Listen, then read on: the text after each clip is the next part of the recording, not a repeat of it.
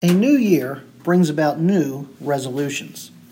In fact, the idea of making New Year's resolutions goes back about 3,000 years ago to ancient Babylon. A resolution involves making firm decisions to commit to do or not to do something. A recent poll revealed the top 10 things people resolve to do each new year. They are: number 1, exercise more; 2, lose weight; 3, get organized; 4, learn a new skill or hobby; 5, live life to the fullest; 6, save more money or spend less money; 7, quit smoking; 8, spend more time with family and friends; 9, travel more; and 10, read more. Now, while the Bible does not specifically speak to New Year's resolutions, there are a number of scriptures that challenge us to make commitments to certain behaviors. Psalm 22, verse 8, commit yourself to the Lord. Psalm 37, verse 5, commit your way to the Lord. Proverbs 16:3, commit your works to the Lord. Making a resolution, therefore, is an act of the will to commit oneself to a certain course of action.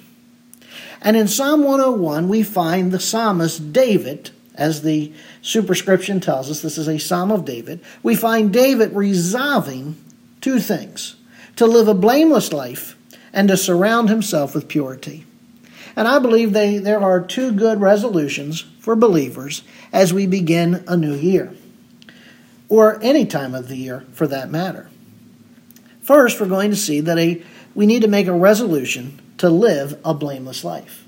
And then secondly, we're going to see that we need to make a resolution to surround ourselves with purity. So let's begin in Psalm 101 and look at verses 1 and 2 and consider the resolution to live a blameless life. David begins by saying in verse 1, I will sing of loving kindness and justice. To you, O Lord, I will sing praises. I will give heed to the blameless way. When will you come to me? I will walk within my house in the integrity of my heart. In verse 1, David announces his intention. I will sing of loving kindness, that's mercy or covenant love, and justice. And therefore what follows is being sung rather than spoken. Now the covenant themes of mercy and justice provide the foundation for the resolutions that follow. This covenant love, this mercy, this loving kindness, and justice provide the foundation. That is, they determine David's response to the wickedness around him and to the faithful. And since mercy or loving kindness and justice come from God, David immediately adds, to you, O Lord, I will sing praises. See, God is worshipped because he is the source and standard of all righteousness. And he has gifted us with mercy and justice. And so having announced his theme and having praised God, David resolves to be morally obedient to the Lord. He promises, I will give heed to the blameless way. Now that verb give heed there in verse 2 can also mean to consider or to teach. Thus, as the king acts in a blameless way, he also teaches the people the blameless way. And David says he's going to walk here with moral integrity. You see, you and I need to be doing the same thing, and that is resolving to be obedient or to live a blameless life. And it's our commitment and follow through to live that obedient or blameless life that others are going to see and learn to do the same. It's not simply enough for us to tell other people that they need to be obedient or blameless, but rather it's our responsibility to live in such a way. And then by them seeing that, they too will learn how to be obedient or how to live in a blameless way. Next, David turns to prayer. When will you come to me? As he comes to God, he asks God to come to him. See, moral perfection does not guarantee God's presence. Based upon his resolve to be blameless, David invites the Lord to come. The prayer suggests, in other words, that apart from God's presence, David will never live a blameless life. If you think that living a blameless life is going to mean that God's presence is going to be with you, you've got it backwards. The only way that you can live the blameless life is for God's presence to be with you in the first place.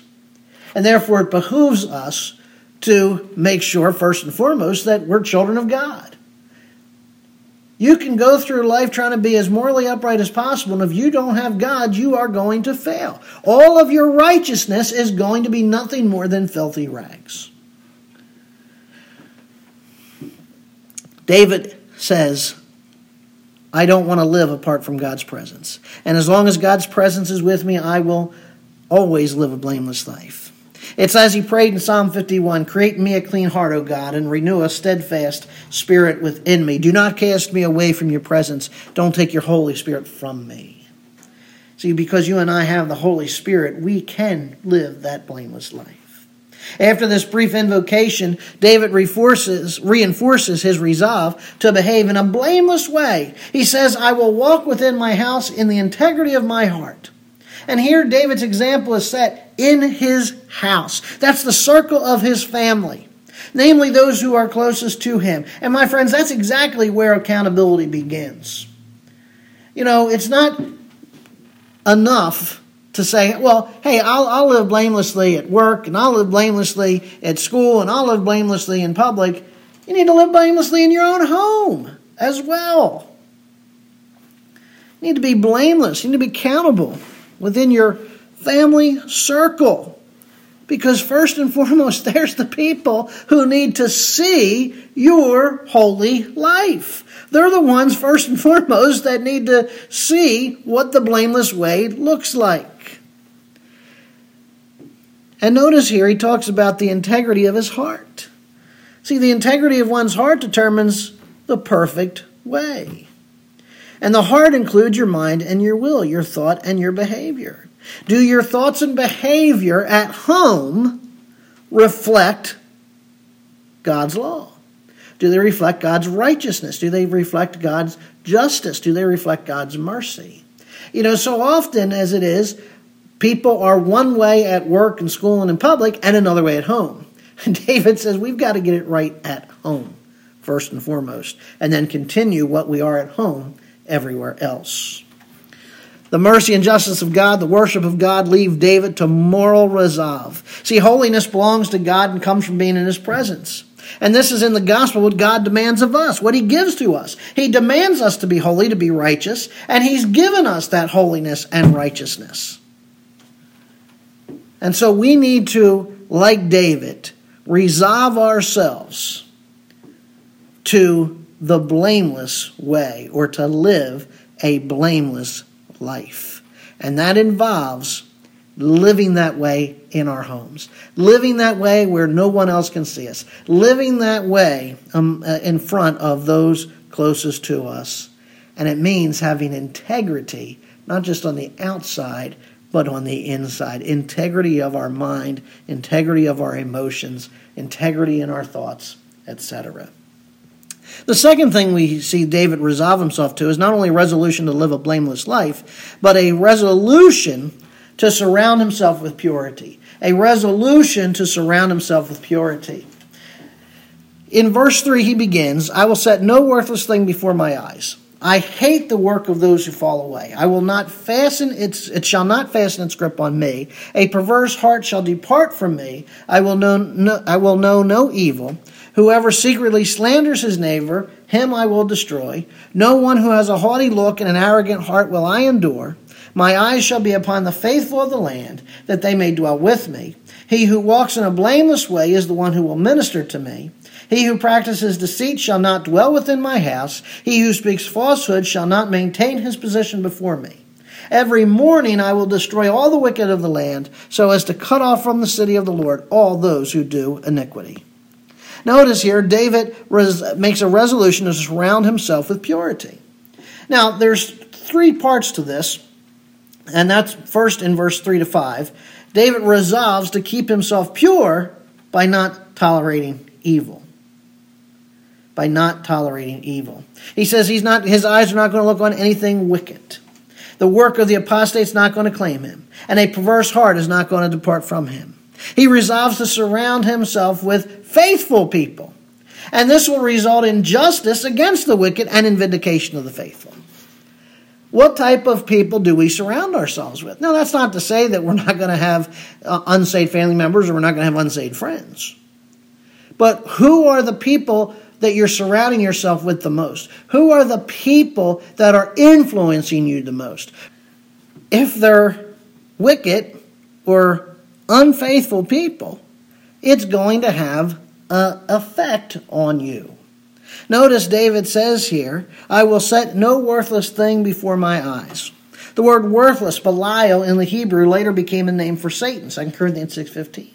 David vows, I'm going to guard my eyes. I'm going to determine what I see, what I think about. As Jesus said in Luke 11:34, the lamp of the body is the eye. Therefore, when your eye is good, your body is full of light. When your eye is bad, your body is full of darkness.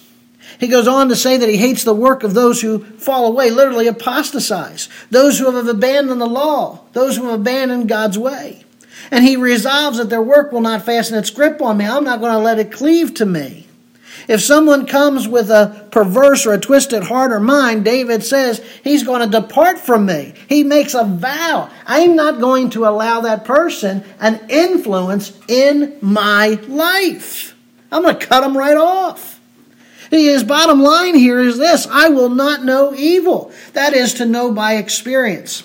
And with this vow, with this resolution, he closes his eyes to evil. He separates it from the works of evil and from the workers of evil so that he can behave wisely in a perfect way. Notice as well the second part of this resolution. He resolves to keep himself pure by surrounding himself with faithful people. He promises to destroy the one who secretly slanders his neighbor. This resolve enforces the 9th commandment. Don't bear false witness against your neighbor. It includes those who lie in a court of law. He vows to not endure the one who has a haughty look, or literally proud eyes, or an arrogant heart. He's reflecting the attitude of God, who says, the haughtiness of men will be brought low. When we surround ourselves with those who slander people, before long, we're going to be slandering them as well. When we surround ourselves with people who lie, before long, we're going to be people who lie. When we surround ourselves with people that are haughty, soon we're going to be haughty. And arrogant, soon we're going to be arrogant. And that's why we need to resolve ourselves to keep ourselves pure by surrounding ourselves with faithful people. People that are going to influence us the right way. And he resolves here, David says, to see the faithful of the land in verse 6. That's what he wants to focus his eyes on. He wants to see that. He wants to see uprightness, not evil, not wickedness. As he said before, I'm not going to set wicked things before my eyes. In other words, instead of putting something wicked in your face, put something righteous before your face.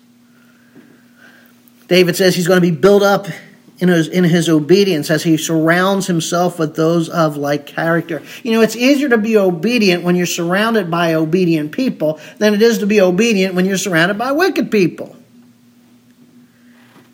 That's what he talks about when it says, he who walks in a perfect or blameless way in verse 2, and then here in the back part of verse 6, he says, he will minister to me. As we set righteous people or obedient people, God-fearing people before our faces, in turn they're going to minister to us because they're going to encourage us to be righteous and obedient as well. David literally staffed his court with those who embraced the same lifestyle as him. Friends, remember the old saying, you're not only known by the company you keep, but you're kept by that same company. What kind of company are you keeping, and what kind of company is keeping you? Notice the third part here of David's second resolution. He resolves to keep himself pure by purging the wicked. You know, he addresses the wicked and their disposition. First, he who practices treachery or deceit will not dwell within my house. He's not going to tolerate it. He says, I'm not tolerating any Judases. I'm going to call them out for what they are. I'm going to mark them and not allow them to be an influence. Again, house, talking about his family. Second, the liar shall not maintain his position before me. He's not going to be established before my eyes. In other words, once he's exposed for what he is, he's gone. Once somebody exposes themselves for what they are, and there's no repentance or anything, listen, again, any of us can sin. David's not establishing the fact that, hey, we're looking for sinless people. There are no sinless people. There are sinners who sin without regard, and there are sinners who sin, but because God's grace, become guilty and repent of their sin. But when you have somebody who you mark out as habitually doing these things, that's the person you need to mark out and avoid and have nothing to do with, or limit as much as possible your interaction with such an individual. From a base of personal integrity in his family, David will bring just judgment. He vows early, literally morning by morning, or literally I'm going to start my day off early with what? Destroying, cutting off the wicked of the land. Now again, we're in a different position that David is as king. David more than likely took that very literally as king, and he could. But in application for us, we have to make a decision every day of what we're going to set before our eyes, what we're going to put in our ears, who we're going to look to, who we're going to surround ourselves with. And it takes a daily commitment to say, you know what? God, by your grace, I'm going to cut off those things that are displeasing to you. I'm going to distance myself from those things which would not help me to maintain purity. And his reason here is because he wants to purify God's people. In other words, David's resolutions aren't just for himself. His resolutions extend because he wants to be an influence to others. Just as much as he wants to be influenced by the righteous, he wants to be the righteous who influences someone else. And so as we think about resolutions, the resolution of the godly here in Psalm 101 is a resolution to live a blameless life and a resolution to surround yourself with purity. And so if you're looking at your life and you're saying, my life just isn't where I need it to be right now. My life isn't where it ought to be as a Christian. Perhaps it's because you're not living a blameless life. And I would challenge you to resolve that now. Don't wait a week from now or 2 weeks from now or a month from now. I would challenge you now. Resolve yourself to live a blameless life. Get rid of the things in your life that are keeping you from being blameless, that are keeping you from living righteously and justly. And second, perhaps you're striving for a blameless life, but you're realizing, man, it's not easy. I'm struggling with it. I'm struggling with it. That's where the second resolution comes in. Resolve yourself to surround yourself with purity. You need to choose to surround yourself with godly people. People who are going to encourage you to be godly. People who are going to encourage you to be righteous. And in turn, you can be the same for them. Let's pray. Father in heaven, Lord, I thank you for the word you've given to us here in Psalm 101, Father, the resolution of the godly. Father, there's many things we can resolve ourselves to do, but first and foremost, here's two right here in our text. Resolve to live a blameless life and resolve to surround ourselves with purity. And Father, we live in the midst of a wicked and perverse world, and that's why these two resolutions are so great. Because, Father, there is so much wickedness before our eyes, it's easy for us before long to be influenced by it. And so, Lord, may we examine ourselves, and if we find ourselves lacking in a blameless lifestyle, that, Father, we would confess the things that we're involved in, and in so doing, make a new commitment, recommit ourselves to living that blameless, that holy, that righteous life that you've called us to live. And Father, if we've acknowledged the fact that we're struggling with that, perhaps it's because of what we're surrounded by. And so, Lord, I would ask and pray that if we find ourselves in an honest evaluation being surrounded by and influenced by individuals, Lord, who are not helping us to grow in holiness and righteousness, that, Father, we would begin putting some distance between ourselves and them, and in their place put individuals who are going to influence us in holiness and righteousness, so that we can be pure and holy in your sight. And then, Father, help us to be the same for someone else. We pray this in your Son's matchless name. Amen.